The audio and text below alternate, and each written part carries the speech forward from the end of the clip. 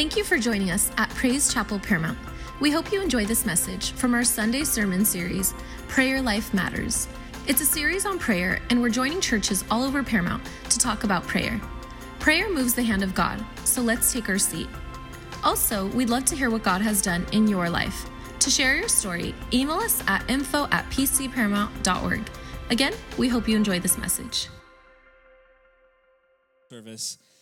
I want to kind of give you a little bit more insight on what it is that I do here, because as far as how we flow, and I'm going to explain a few things.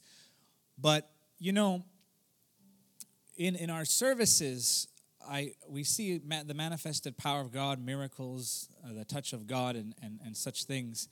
So I'm going to minister this morning on prayer, and I'm going to minister on the type of prayer and the type of prayer life that produces the power of God in a supernatural way in your everyday life.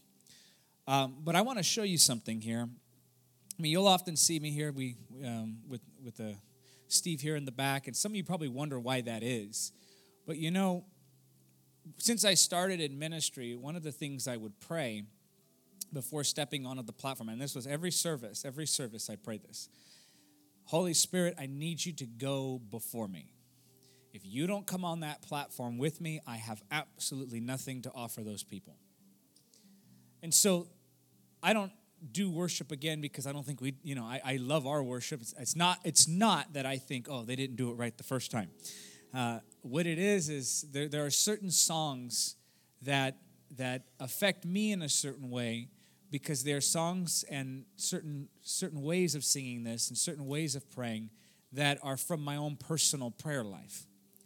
So you see me stand on the platform. The reason I sing like this, the reason we have the worship team up here, the reason we do it this way is because it sets an atmosphere, for you, but I'm just going to be honest with you. I'm completely helpless if I can't lean on the presence of the Holy Spirit in that way. So you notice when I do this is the reason I'm doing this. I'm demonstrating something to you today. The reason that we have to have this is because there's a flow, and there are certain flows, yes, that are particular to each individual. And we know that worship is all about the Lord, but there's just something very genuine, something very sincere about worshiping the Lord in the way that you do so at home. And so it is a little bit selfish, I'll admit, but if I can get full, then I can overflow and pour onto you.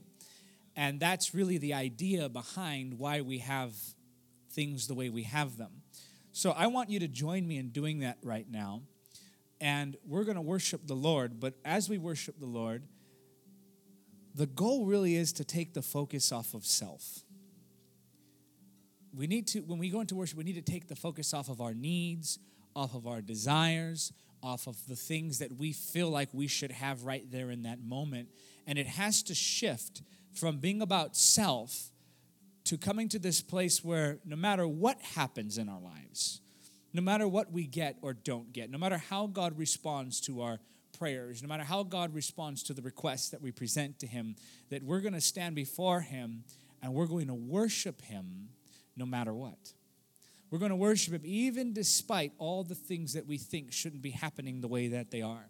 So I invite you now, hands uplifted, eyes closed. And I want you just to begin to focus on Jesus Himself and recognize that you're singing this directly to Him. You're singing this to Christ Himself. This is not something that you're doing to participate with the congregation. This is not something that you're doing to draw attention to what we're doing as a group. This is something that you're doing specifically as an individual for the Lord. I want you to forget about who is sitting next to you. I want you to forget about what it is you're praying for. I want you to forget about what it is that's troubling your mind. I want you to even forget about what agenda you think there should be here in the church service. And I want you to completely let go and just allow your mind to become focused on Jesus and only Jesus as we sing to the Lord. Hands uplifted, please. So Holy Spirit, breathe upon this word. Let it become life to us. As we get into your word this morning, Father, let that word empower us to be transformed. And Holy Spirit, work with that word to mold us into the image of Jesus as only you can do it. And we promise to give you all the glory for everything that will occur here this morning. We thank you, Jesus, and we honor and we bless, we glorify, we magnify, and we focus on your name. And the church said, amen. Give the Lord a hand of praise. This is going to be, if you were in the first service, I see several of you who were in the first service. It's going to be structured the same, the teaching. But to be honest with you, most of what was in the first service, there are no real notes. You just kind of, notes as in a structure and some scriptures. But as far as what points you'll talk about, the Holy Spirit really has to lead you on that. So you're going to get a different message, but it is going to be structured the same way. Go to Matthew chapter 6. I want to show you this morning how to pray. Now, in different seasons of our lives, we ebb and flow. Your prayer life is the life source of all that you will be and do for God. Your prayer life is the foundation. Your prayer life is the root out of which your spirituality grows. As you begin to establish prayer in your life as a discipline, as you begin to establish prayer in your life as a daily practice, what you actually begin to see is transformation not just in yourself, but also in your circumstance and in the hearts of the people around you. Prayer makes you a man or a woman of God. Prayer is how you stay in touch with the divinity that God has placed inside you through His Holy Spirit.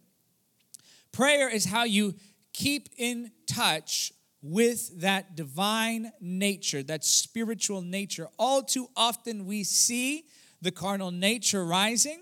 We go through seasons of our lives where our prayer life begins to weaken, and I'm going to tell you, I'm right there with you. You may think, oh, Diga never probably misses a day of prayer. He probably is in the Word every single day. I'm telling you right now, there are days where I go, oh my goodness, I didn't pray today. Now, I dedicate the mornings to the Lord. Yes, I try to establish that as a routine. But when you travel, for example, for 40 hours straight, I kid you not, there's been times we've literally traveled for 40 hours straight. We're talking 12-hour flight here, then 3 hours at the airport, then another 8-hour flight there, then another 6 hours at the airport, and then another small flight that's 2 hours. And from that flight, you go to another flight that's about 40 minutes. And it all can equate to sometimes 30, 20, 30, 40 hours of travel just to get where you're going. And it's hard to pray at the airport. I'm just going to be honest with you. Because you're dealing with everybody. Everybody's in the flesh at the airport. Doesn't matter who they are. Everyone's angry, and it's not the most conducive to a spiritual atmosphere. I'm just going to word it that way. So there are times, and then there are seasons also where as our ministry, for example, we just built a TV studio. That season was hard to maintain a prayer life, even though that was probably the most crucial time to maintain it. All of these changes in schedule, all of these emergencies, just when I would get my Bible out, I'd get a call. You need to get down here right now, otherwise we're going to miss this guy and we won't get that permit for another 3 months, so I got to get down there right away. So things like this disrupt our lives, and chaotic seasons like this can cause your prayer life to become weaker.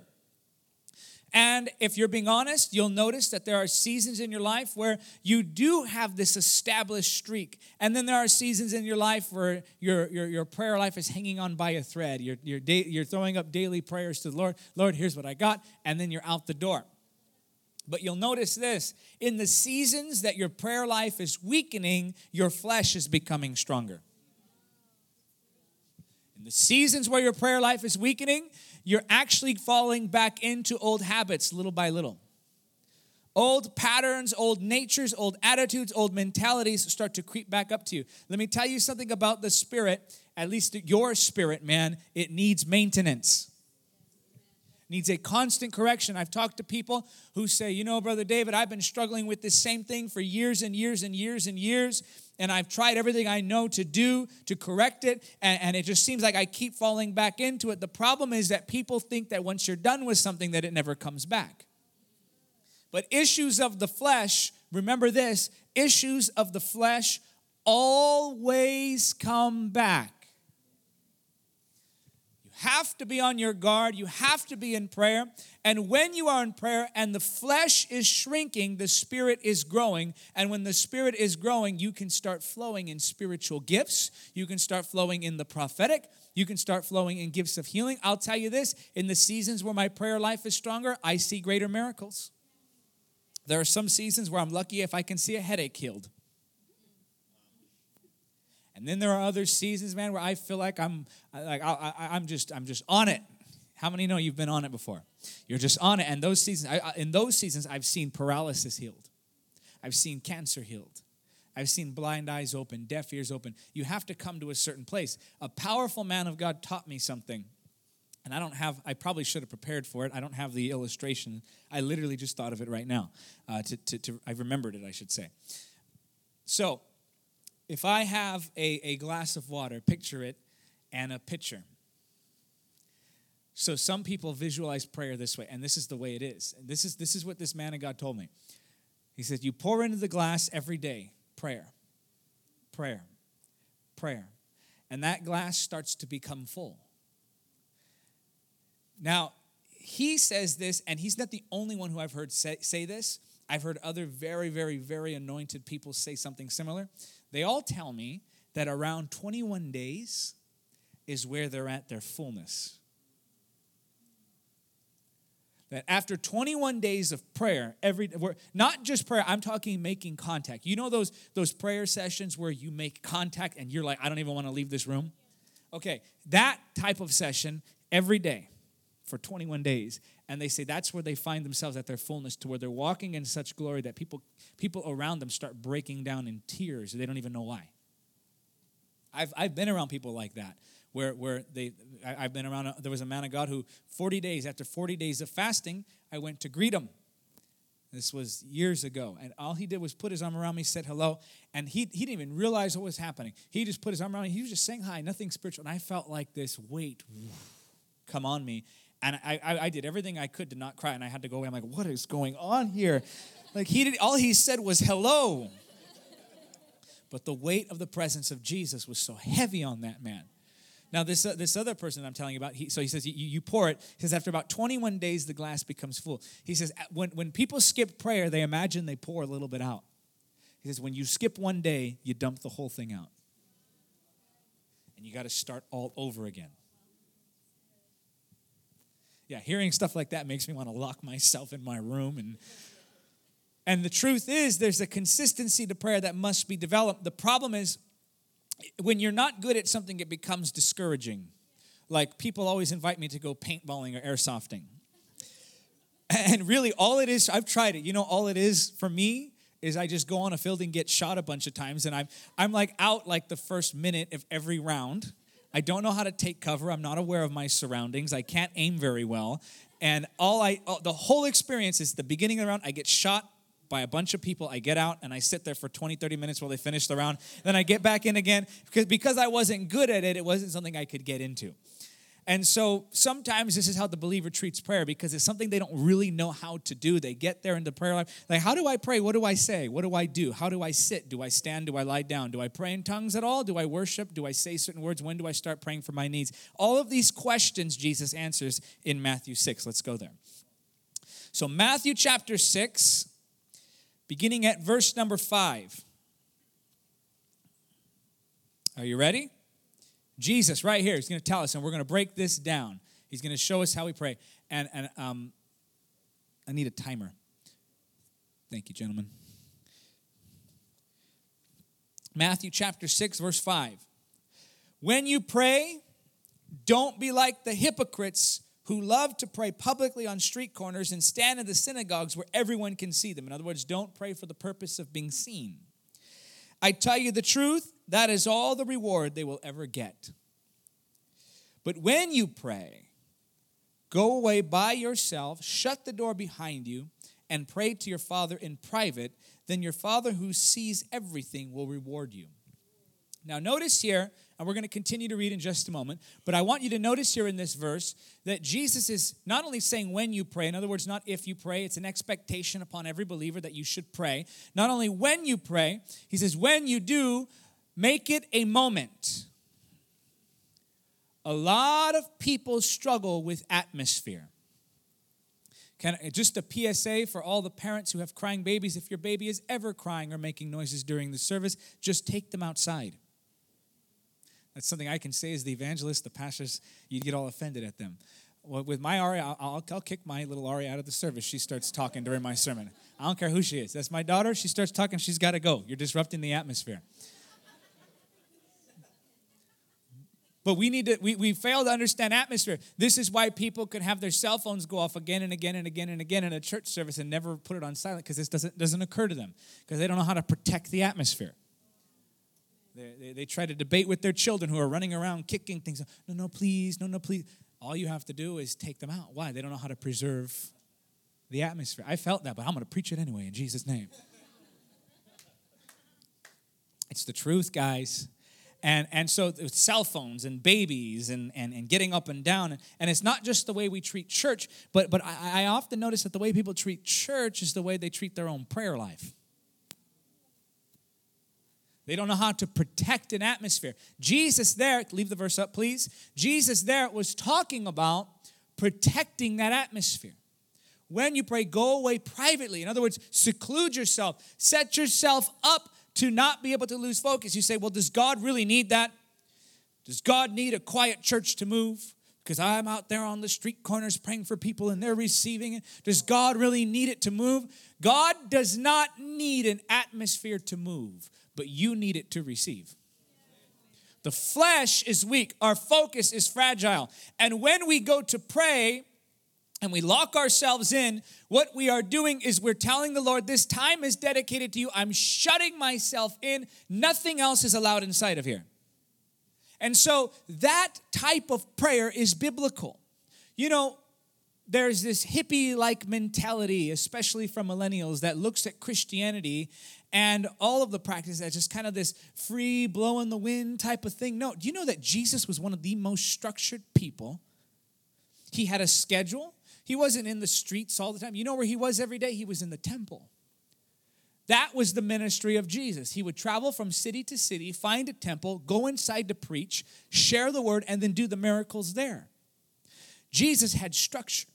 Jesus had discipline. Jesus had focus. And this is what he's telling us to do. Our prayer life cannot consist of just words that we throw out into the atmosphere as we go about our daily lives. That is a part of prayer, yes. But the main portion of your prayer, the foundation of your prayer life, the most powerful, most in-depth, most life-changing prayer that you can pray is the one that's done in private in a secluded atmosphere. You don't know how many times I've been preparing for a service praying, and I get into such an atmosphere, I don't want to go into the service. Thinking, what's the point? I'm preparing, got a miracle service that night. I'll be preparing, and I get in these. Sometimes I'll have my headphones so I don't have to talk to the Uber driver, and I stay in my atmosphere. But by the time I get there, I'm like, I don't want to leave this. I don't want to go. And you get out there, and you have to rework it all again.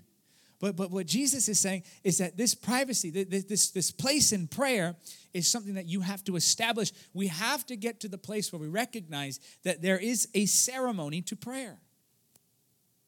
There is a time where you set aside for God and you say this hour, this 2 hour, this 3 hour, whatever it is, at least an hour hopefully, and you say this block right here is for God. And I'm not touching it for everybody. You know, God bless you.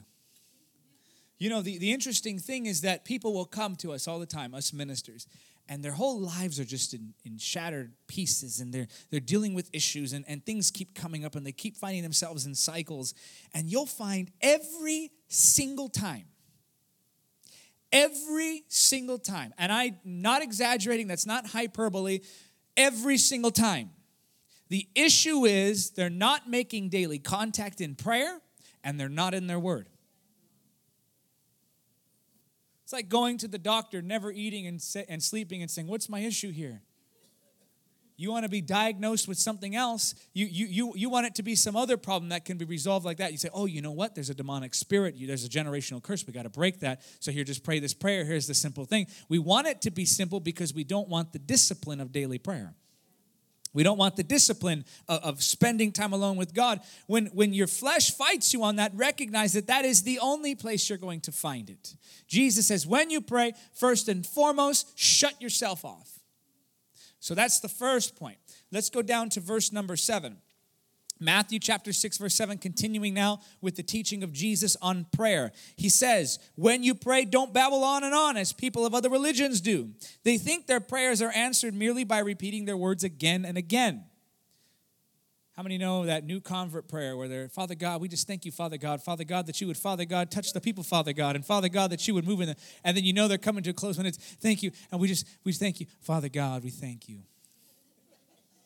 I call that the new convert prayer. Don't hate me. It's funny. You know it. You can laugh. No, but that's not what Jesus is talking about here.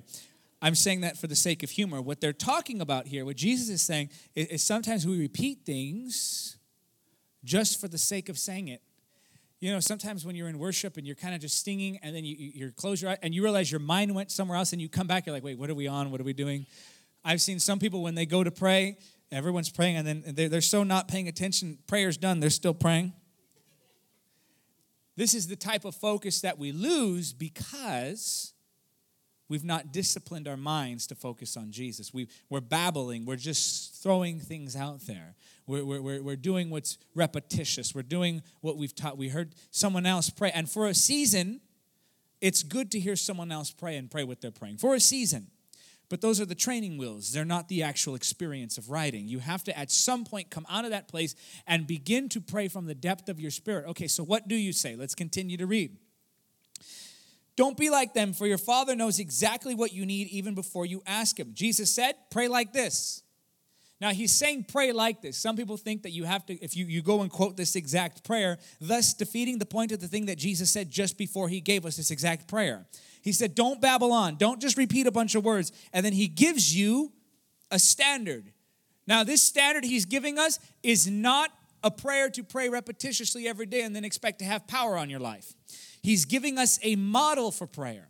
Okay, so this is what the Bible says. When you pray, but don't babble on. He says, pray like this in verse 9. Our Father in heaven.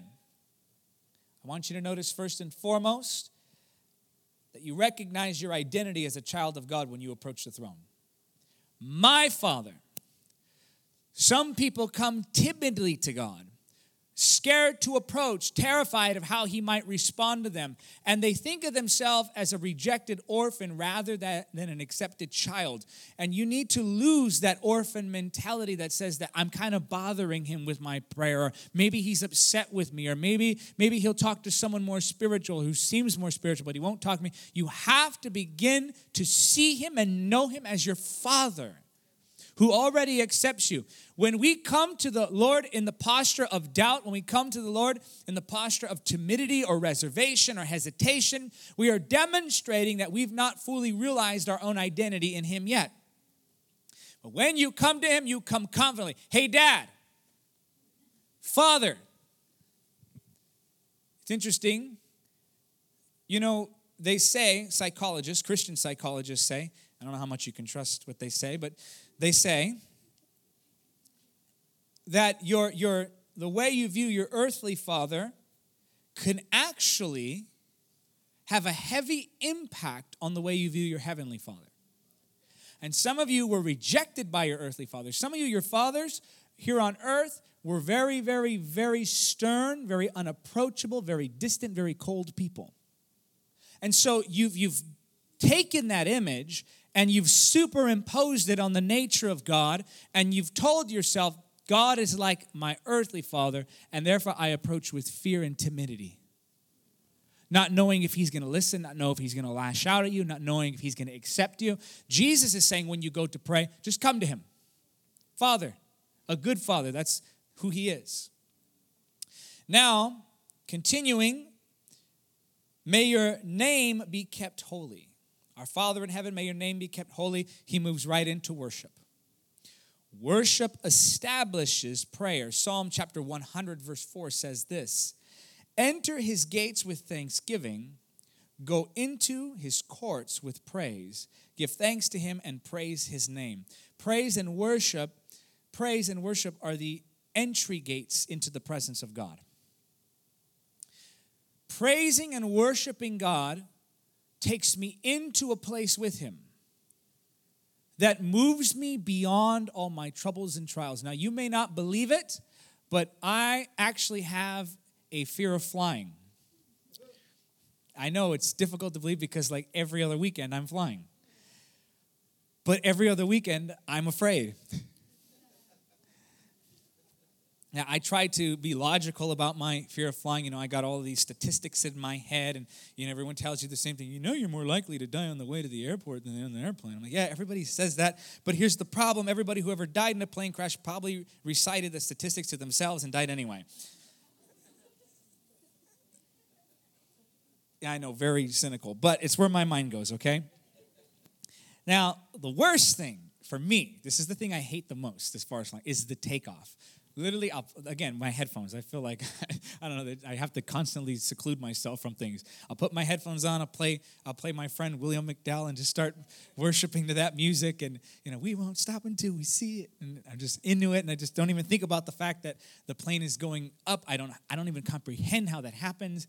And so one of the worst things, though, about going up is when you're in a storm. That, to me, is terrifying. Because that's where you hear all the stories. It was just a freak accident. Somehow all the conditions came together to cause this accident. I'm thinking, there's one of the conditions right there. It was a storm.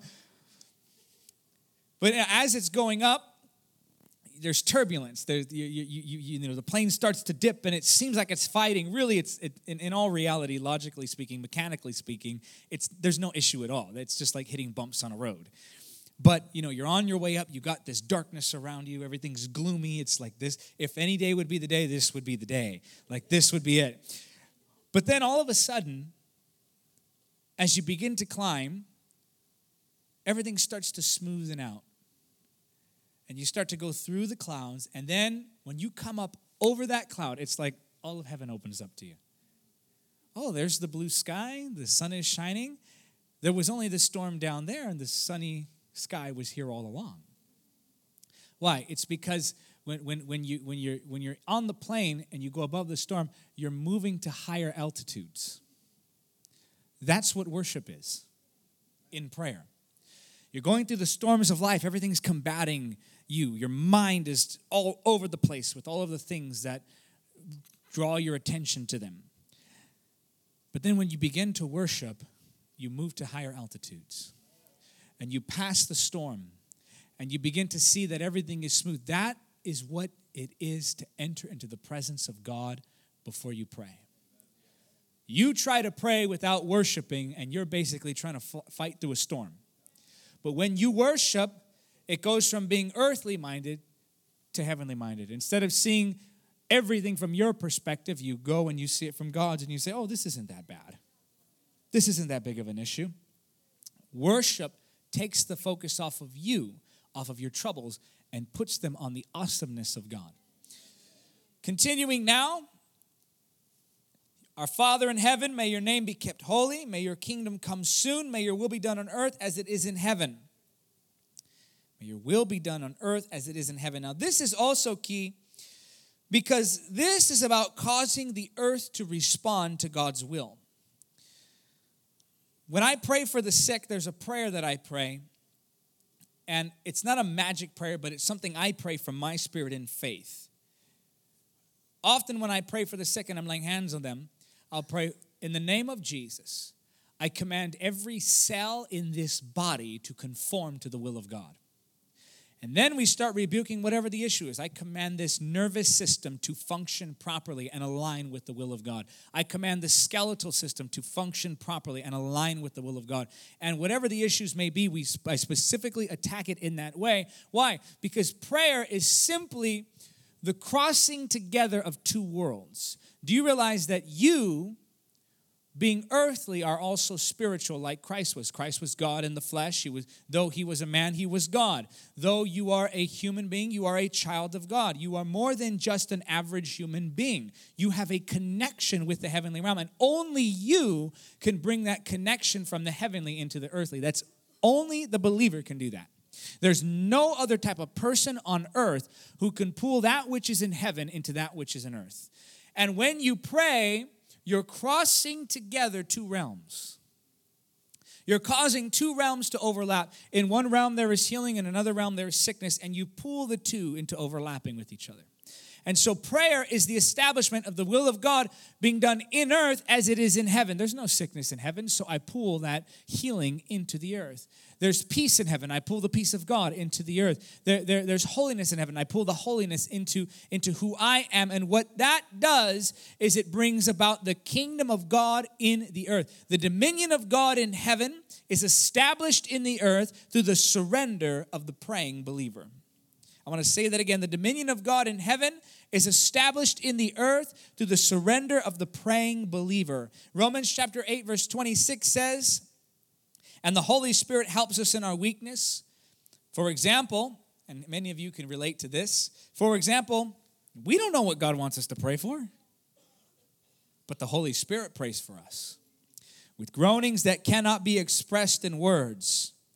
And the Father who knows all hearts knows what the Spirit is saying. For the Spirit pleads for us believers in harmony with God's own will. How does the kingdom come? Through the surrender of the will. Prayer is the submission of self to heaven's agenda. Prayer causes me to become the will of God in the earth. Now, the power of God comes when I am living according to the standards of God while acting out the will of God.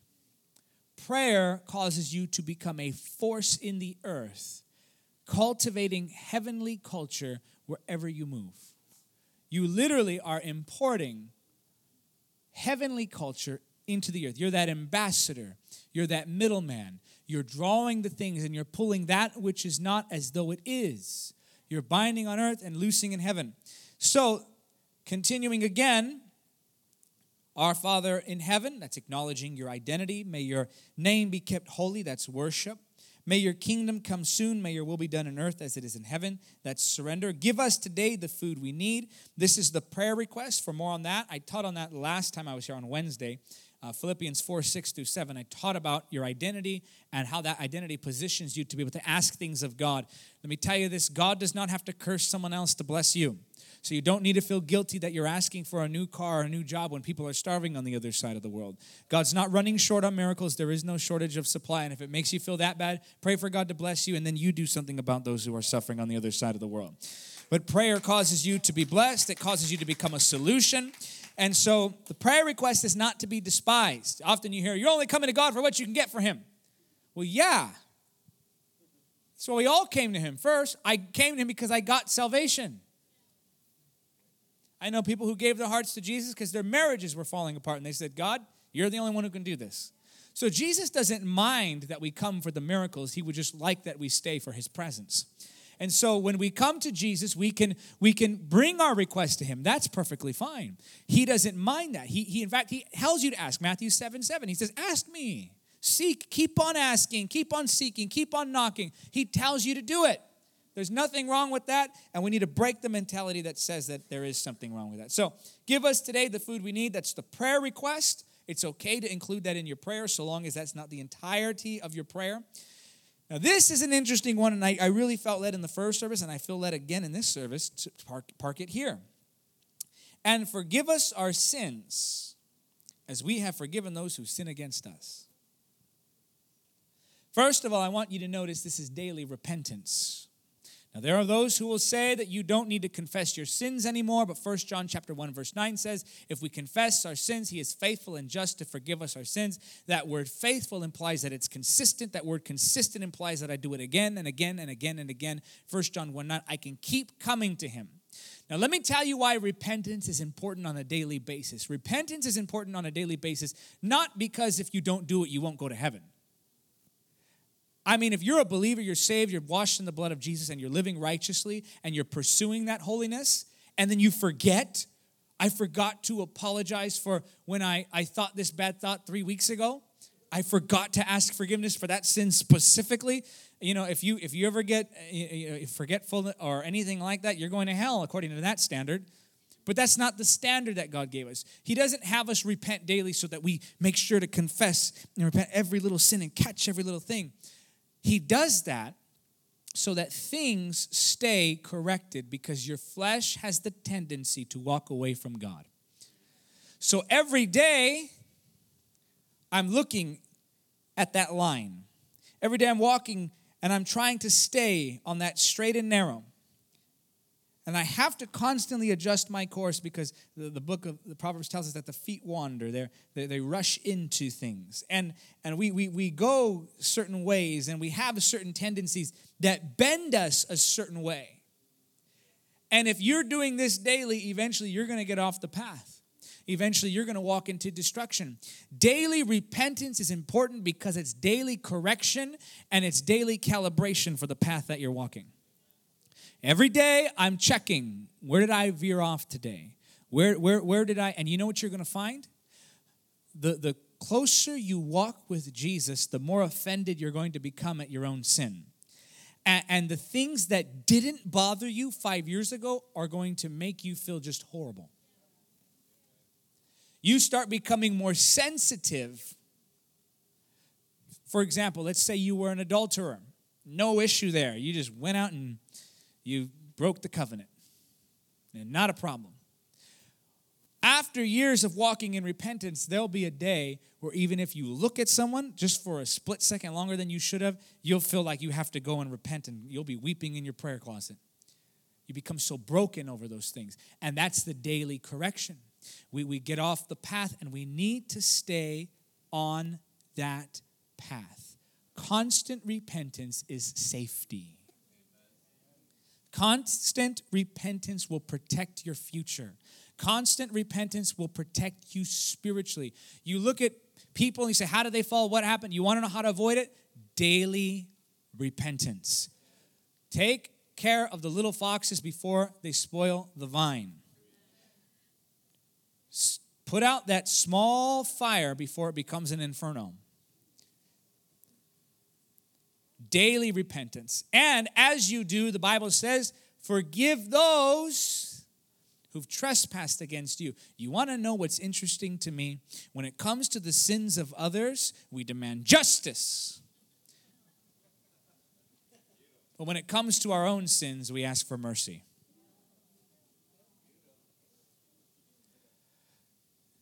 Christians should be the greatest forgivers on earth.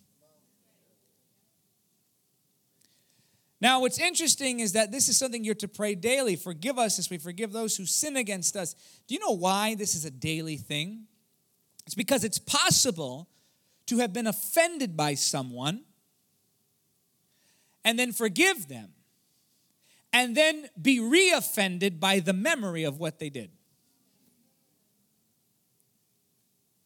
Some of you got free of bitterness, but you went back into bitterness because of the memory of that thing. This is why Jesus said 70 times 7. It's a daily thing. And you may have to forgive someone over and over and over and over again for the same offense against you. I'm a petty person. I can hold a grudge. I mean, the most ridiculous things. I still remember the bank manager from 6 years ago who cut me off mid-sentence when I was trying to explain something to him. I'm glad I'm really saved, because my goodness, don't ever give me too much power. I don't get even, I get ahead. But God has to correct that. You see what I'm saying? All those things rise up. Look, I'm being real with you, and you know you're the same way sometimes. Some of you used to come from the streets. I always found it humorous. You know, I own this city. I'm thinking, are you the mayor? Do you have political power in this town? But no, that old street mentality. I know nothing of it, but I've seen it in action. And you know, it is, you know, I'm just not going to let them. Well, you should. Something I often say, well, do they know who I am? I say, no, do you know who you are? Because you belong to Christ. You belong to Jesus. We need to be forgivers. Let things go. I can't just say, well, in my family, I don't care. It's what Jesus said. The standards of Christ are what the believer goes by. Doesn't matter what they did to you. Doesn't matter if they step up to you. That ego has to die. here's the truth. You can't offend a dead man. And the Bible says, I'm dead in Christ. I died with him. And no longer I live, but Christ lives in me. And we have to learn to let these things go. I was telling the first service about this documentary that was sent to me. And he sends me this video, this documentary, short 7-minute clip, about this man, a Muslim man, whose son was stabbed to death. And when it came for the sentencing and the court hearings and all this, the father went to court, told the murderer, I forgive you, I hold nothing against you, I pray the best for you, came off of the stand, went down and hugged the man, embraced him, and they embraced each other weeping. And the man says, I was embracing him as my own son. I'm thinking, wow, that's what I saw, from the faith of a Muslim. Embracing. And I'm thinking, some Christians get mad because their seat was taken by a visitor, or they didn't get the parking saved, or they were asked to do something. They were asked to work twice when I already worked the first service. There's offense that rises. Good morning. Good to see you guys. There's offense that rises that we need to learn to subject, and we have to learn to forgive, because unforgiveness will block your prayers. I'll show you. Mark chapter 11, verse 25 says, when you are praying, first forgive anyone, say anyone, who you are holding a grudge against, so that your Father in heaven will forgive your sins too. Look, Jesus said it, I didn't. It's very plain and simple. You want to be forgiven, you have to forgive others. This is a recurring theme in the New Testament. Now, I understand it's difficult sometimes to forgive people, but if you want your prayers to continue to have that flow, you've got to let it go.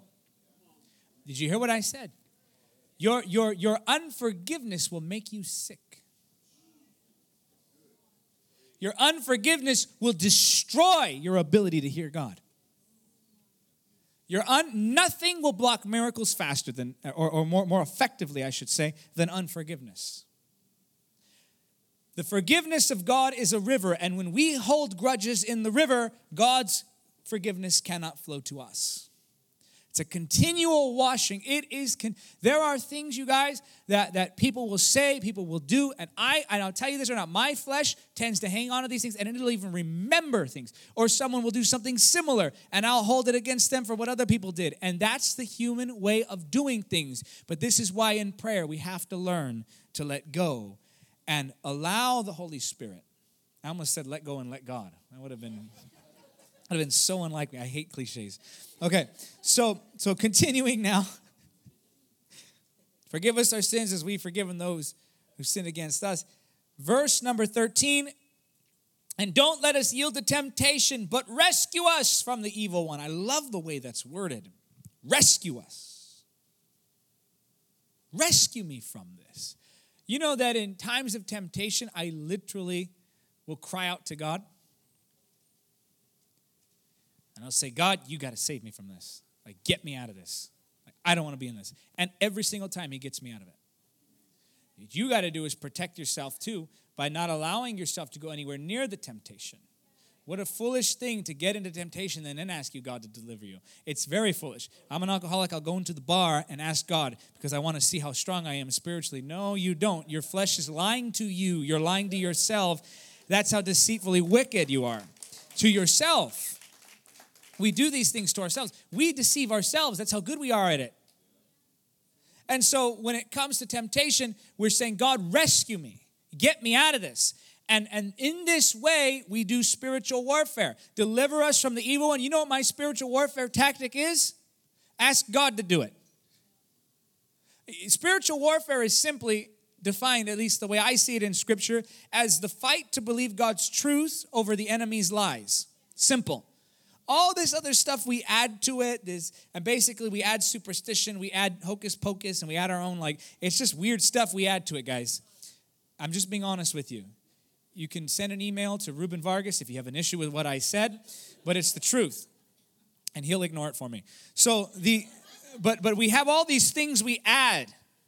Oh, I've seen it done, and I've had people write me letters angry I am not supporting you anymore because I have to talk about it because I want people to be set free. How many times you see, they're getting delivered. So we have to go back to when you were a child 7 years ago and rebuke the spirit at every month of every year. And then we got to interview. No. How did Jesus do it? He just cast them out.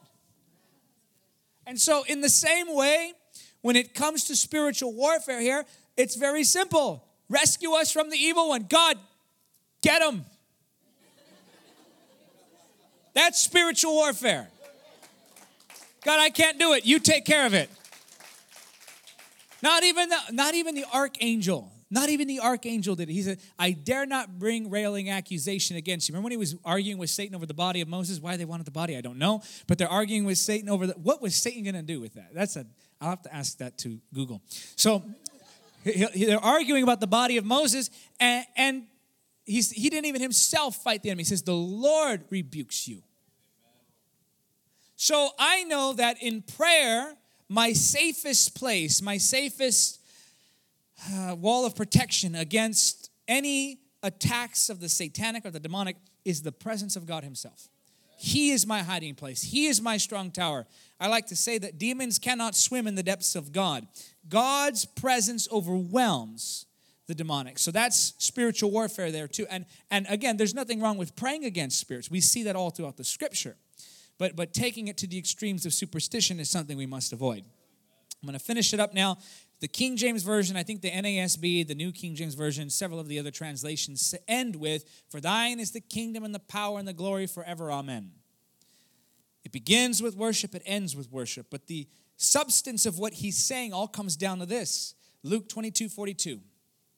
Luke 22:42. This is the substance of prayer. Let me show you. You ready? This is it, simplified. Father, if you are willing, please take this cup of suffering away from me. Yet I want your will to be done, not mine. Think about it. Prayer is the establishment of God's will through me. When I surrender to the will of God, then I am surrendering to the power of prayer. People say, well, how do you always finding people who need healing? How are you always running into situations and stories? And it's because I walk in the will of God. He directs my steps. He guides me to the right people at the right times. And really, we often look at like people with gifts of healing or the prophetic as like, oh my goodness, they're so spiritual. Not really. I'm not really. You want to know what I am? I heard this, Pastor Moore, what was his name? He was from Elam in the UK. We had him at Harvester. John Glass. I heard him say this when I was like 12 or 13. He told me this. He gave me a word. He says, you're just the mailman. He said, if somebody was getting a letter from, well, I would say the president, but not under these conditions. Let me think. If someone was getting a letter from President Abraham Lincoln,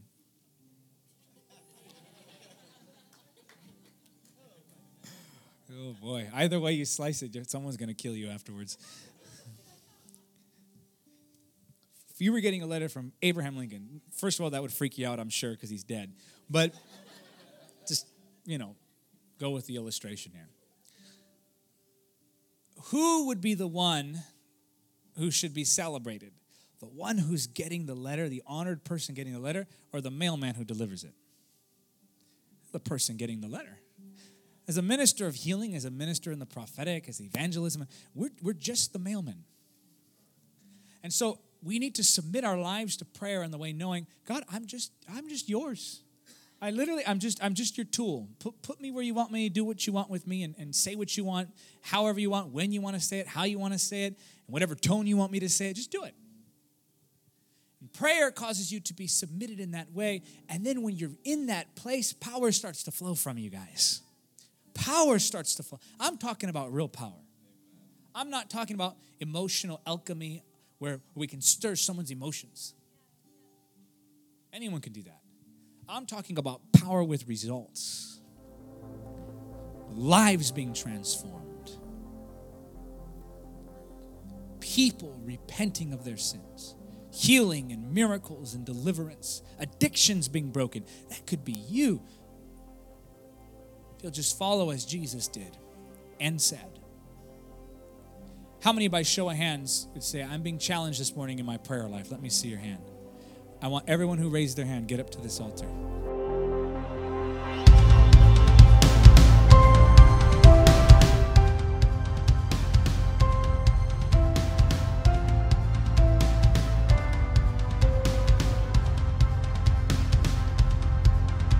Hey, thanks for listening to this week's message from Praise Chapel Paramount. If you want to stay connected, follow us online with Facebook and Instagram at PC Paramount, or visit our website at praisechapelparamount.com.